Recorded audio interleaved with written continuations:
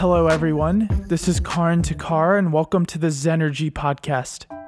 Over the past decade, India has done an impressive job of integrating renewable energy into its energy mix. For this Fulbright podcast series, I sought to investigate the enabling factors and potential of India's global leadership in renewable energy, with the focus on solar. This Fulbright series is broken down into 4 seasons. In this season, through conversations with leaders who have been instrumental in developing the Indian renewable energy sector, we will highlight how India has managed to integrate 35 gigawatts of solar in just a span of 10 years. We will also explore what these leaders believe the key challenges to be as this sector further develops. In this episode, I will be speaking with Manoj Kohli, the current head of SoftBank India and former CEO of SoftBank Energy as of January 2020. Mr. Kohli was responsible for helping SoftBank build 5.5 gigawatts of solar capacity in the Indian renewable energy market. Hope you enjoy this conversation with Manoj Kohli.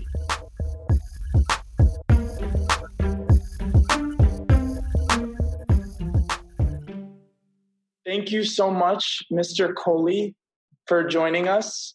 I was watching a talk you delivered at CEW in 2018 with respect to the global energy transition. And in this talk, you stated that you believe the next decade will be the golden decade for India. I would really appreciate hearing more about this and specifically how you believe renewable energy can help shape India's global leadership position in the decade to come. No, thank you, Karan. When I delivered that talk, what I meant was that India has taken a very important pole position on climate change globally. And I think Prime Minister Modi has really been a primary source of inspiration, not only for India, but also for many, many parts of the world, many institutions in the world, for solar energy, wind energy, electric vehicles, and overall climate change issues so that world can turn around and bring back better quality environment. That's what I meant. I think this next 10 years, India's mission will be tested. India has already taken up a mission of 450 gigawatt renewable energy by 2030 and 175 by 22. And I think we are progressing well. In the last few months, there's a bit of a slowdown because of COVID-19. Now I think it'll pick up again. But overall, solar, wind is picking up very well. The next step of storage battery affordability will also happen. It may take 3-4 years, but that will also happen and benefit India a lot. So that is what I meant when I said that. I see. And yeah, just going on this topic of storage, might as well just touch upon it now that you mentioned it. So I also know that you were the chair of the CII task force for electric vehicles and also batteries. And I heard you mention that for solar, wind, and other renewable sources to provide a comprehensive solution, energy storage must be available. And for that to be the case, it must come down below $100 per kilowatts. And I would love to hear your take on this. I think this also was maybe 2 years back when you said this. So do you still believe this? Yeah, I feel that today solar and wind energy, intermittent sources and not base load, not round the clock.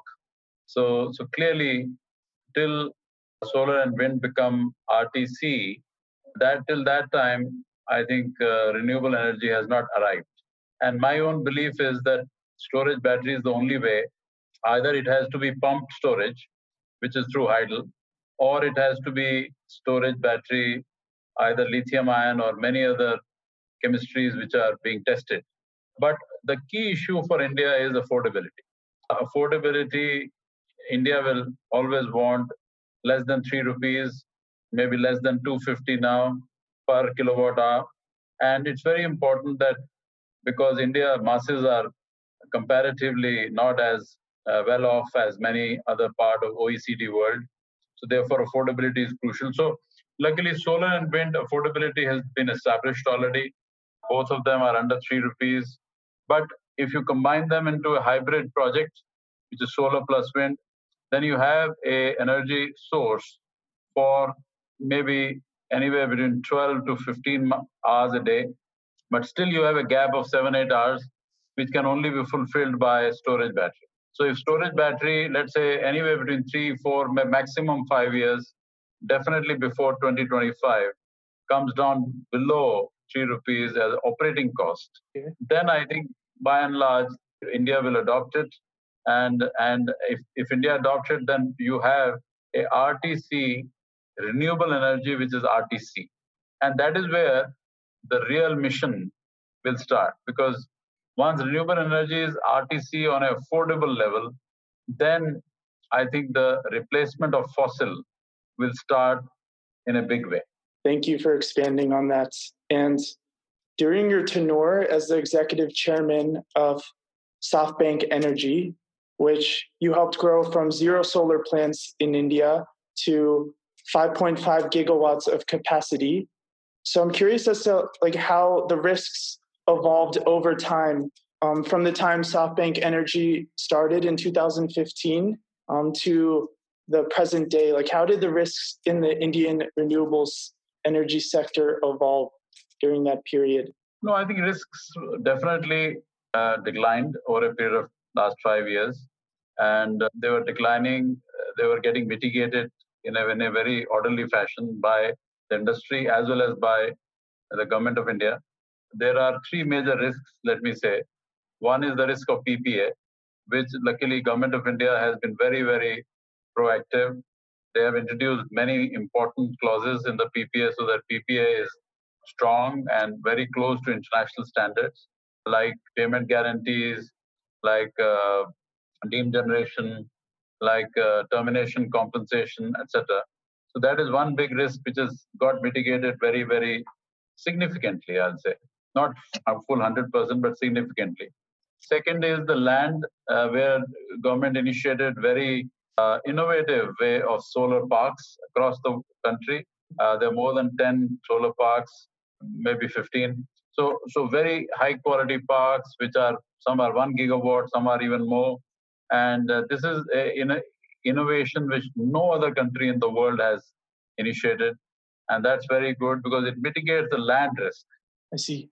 So, and that is second. So third is the transmission. So the transmission infrastructure build up for renewable energy has also picked up very well. Karnataka, MP, etc. So that actually PGCIL and other private companies have taken up the challenge, and they're picking up the pace of transmission expansion. So I'll say all these 3 major risks, PPA, land, and transmission, have declined systematically in the last 5 years.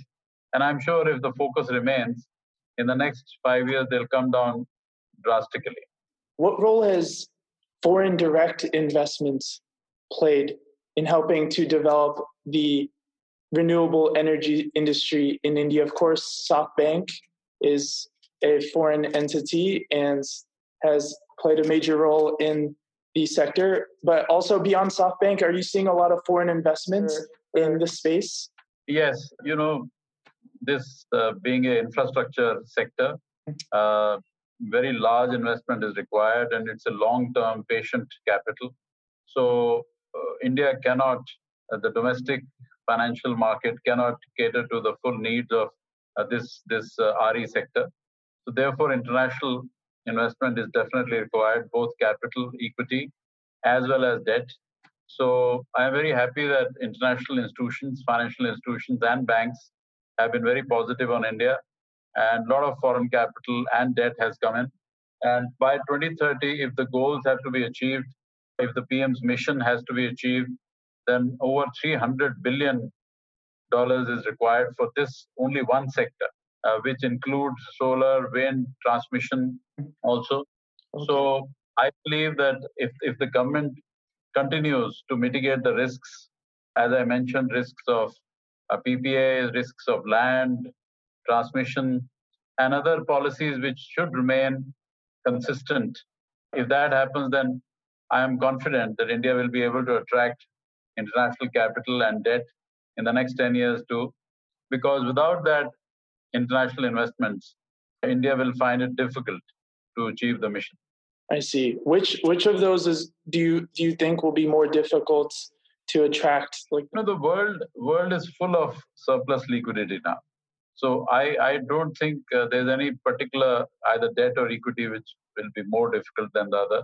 I see. Overall, the investors expect the government, because this is a one mission government has taken. PM personally has encouraged this mission. All these investors expect government to really safeguard the key policies pertaining to this sector, the key regulations pertaining to this sector, so that this sector has consistent returns, and so that it doesn't get a shock, doesn't get any surprise for the investor. Because investors, like stable environment, consistent policy, stable investment environment. That's what they're asking for. They're not asking for any abnormal returns which are more than any other country. So they're asking for regular returns, but consistent policies, and so that they can predict, there is predictability of long term. What ultimately led SoftBank to invest in the solar sector in India in 2015? Because I was just curious as to how that ended up coming to fruition.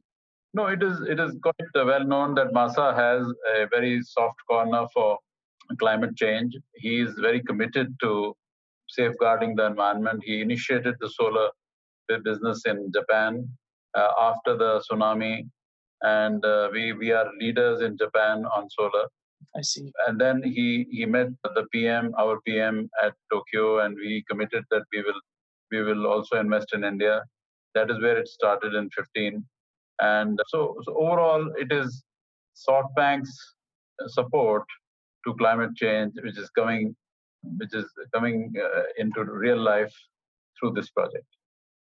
So with the geopolitical changes we're seeing in the world today, and as a Fulbright Scholar, which is sponsored by the US State Department, I personally am a very strong believer in the US-India partnership and see renewable energy as a great channel for strengthening this relationship.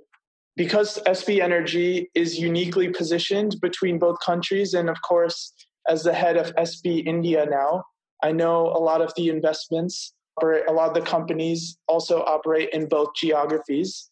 So I thought you'd be a really great person to ask what the key focus areas where you believe more collaboration can occur between the two countries. India and US are great partners, not only now, but for many, many years. And I believe that partnership is only improving day by day. And in context of SB Energy, I think it's very clear that US solar module manufacturers like First Solar, SunPower, and others should do more in India now. I'm sure you will see them doing better than past in the coming years. Also, the plans to build storage battery for EVs as well as for renewable energy between US and India will also be taken up. I expect government policies on manufacturing of storage battery to be released soon. So if that happens, then I'm sure US-India collaborations will take place, because storage battery is something which is so crucial for EV sector as well as crucial for RE sector. So this will be another area. But overall, as SoftBank, I think the digital partnerships are very. In the past, there are American portfolio companies which are in India, and I'm sure more portfolio companies from US will enter India to do more, get more customers, revenues, etc., etc. So digital portfolio companies of the group, which are now in US, will also participate in India's growth. I almost started the interview with this question out of fear that we'd run out of time and I wouldn't get to it, but I'm glad we have gotten to it. And so as I was doing research on you, I was very impressed by just your whole professional journey, how disciplined you appear to be, and also just how much great success you've achieved across multiple spaces. As a young professional, someone who is also quite motivated to do good work and make an impact in the world, I'd love to hear what guidance you provide to the younger generation. I know you work with a lot of younger entrepreneurs, and just reflecting on your experience, what guidance would you provide to the younger generation today?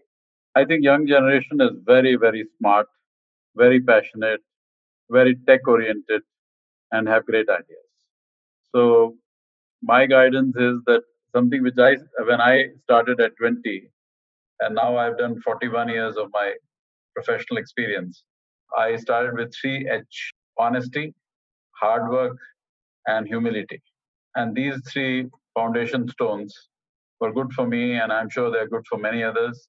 In addition, constant learning is something which has to be adopted as a mantra by every young professional and young entrepreneur, because the world is changing every day and you have to change along with the world, or maybe proactively. So constant learning, constant understanding new things, understanding new technology, especially technology is creating so much disruption across the world. And finally, how to convert learning into real life, how to convert and apply the learning into scaling up the business, for example, growing the business, building a new business model, scaling up from 2x to 5x to 10x to 20x. That is where your learning has to be applied very, very carefully into day to day application. So that is what I think is important. And that can only happen when you work hands on. And I've seen many youngsters, they really are hands on and they're fantastic. But I'm seeing some youngsters who are still hesitating getting hands on, which actually is very important. I feel that if you don't get fully hands on and hold the problem tightly, you will not find a solution. So, my request to all youngsters is that before you are 30, so between 20 and 30, this 10 years is a period of massive learning and becoming hands on so that you are able to personally hold the problem and find a solution. Thank you. Thank you so much for your time, Mr. Kohli. No, thank you, and good luck. I hope you enjoyed that episode, and do check out the show notes for more information on my guest. See you next time.